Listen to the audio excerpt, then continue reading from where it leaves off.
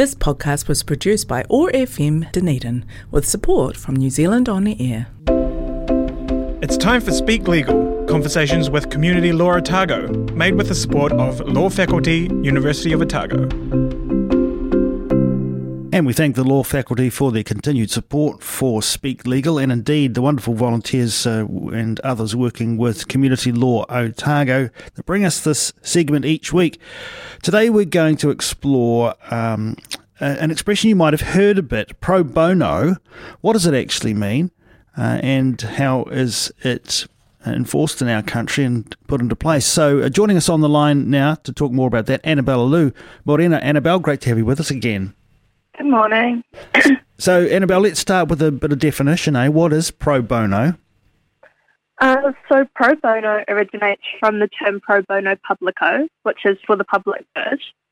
And in New Zealand, the Law Society defines pro bono as professional services which are provided free of charge if an individual who requires legal advice services cannot afford services or doesn't qualify for legal aid.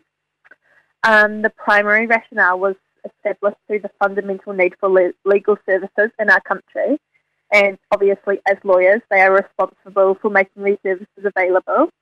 However, the recent rise in legal fees has left some people out of the market, and the fundamental rule of law that is in our country is now being at risk of being replaced by a rule of men and women who decide who have access to justice. Okay, so how does it work? How is pro bono enforced in New Zealand? So in New Zealand, there is currently no mandatory pro bono scheme in comparison where it's highly enforced in the United States of America, where Rule 6.1 of the Bar Association sets out their aspirational goal of 50 hours of pro bono each year. However, some lawyers still choose to engage in a pro bono work, and it can be accessed through community law centres, who offer all sorts of free legal advice and help to the public. This can be through easy-to-read information, community workshops, and one-on-one help. Some other lawyers choose to engage in pro bono work by volunteering their time at Citizens Advice Bureau, and here they can help you gain awareness of your legal rights and advise and support you on the processes you can take.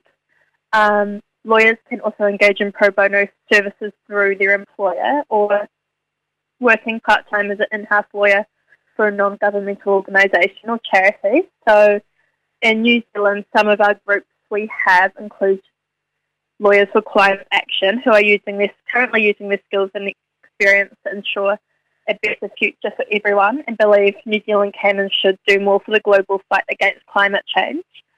And then we have the New Zealand Human Rights Lawyers, who pride themselves on a fair and humane society and take international efforts to ensure these values are enforced on a global basis. However, obviously because it's not mandatory for lawyers to engage in pro bono work, they don't have to. Well, it's nice to hear that there are some organisations that do this, and of course we're talking with Community Law Otago, who does a lot of this work, of course, pro bono. What are some of the restrictions here in New Zealand on pro bono work?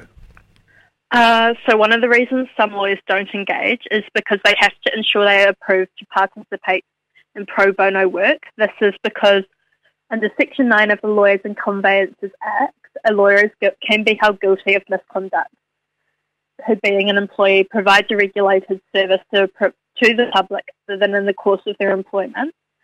And this is probably why only 2/3, roughly, of New Zealand law firms complete pro bono work, and of which only will dedicate 1 to 5% of their time to such issues, which is why there is also such a massive justice gap in New Zealand.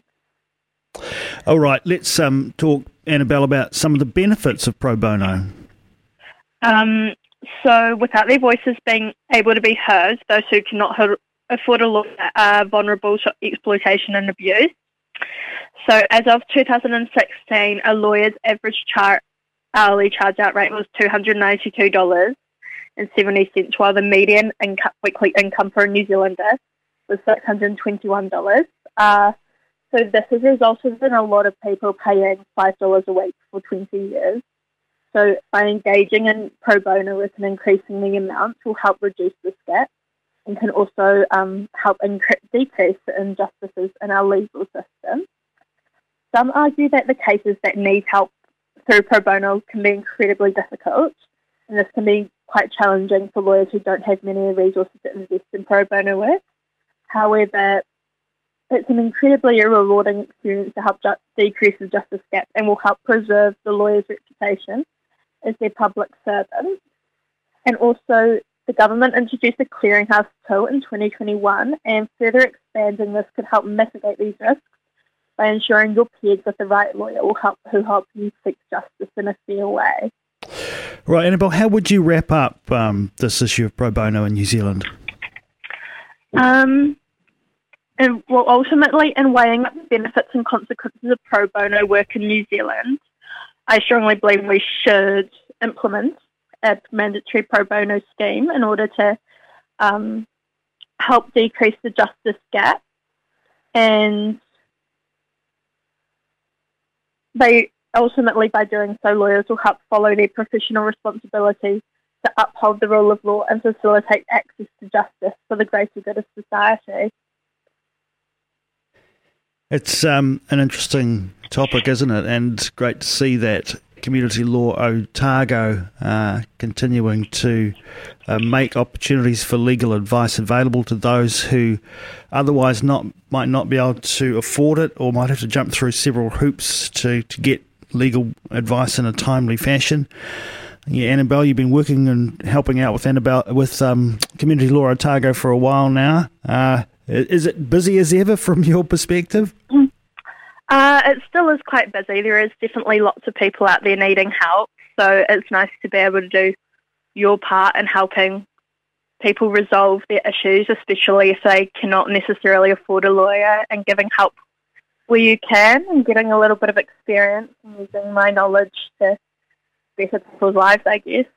Yeah, it's an amazing service, and it's great that Community Law Otago can join us here every week on OAR FM to just shed a little bit of light on the way the law actually works in this country. It's been a great pleasure to talk with you again, Annabelle. We look forward to catching up with you again further down the track. Thank you.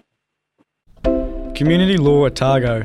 Free legal advice and support for the people of Otago. Visit our weekday advice clinics at 169 Princes Street, Dunedin. Clinic session times are available from the website communitylawotago.com. Ring 474 1922 or 0800 169 333 if calling from outside Dunedin. Speak Legal is made with support from the Law Faculty, University of Otago, Training for Life.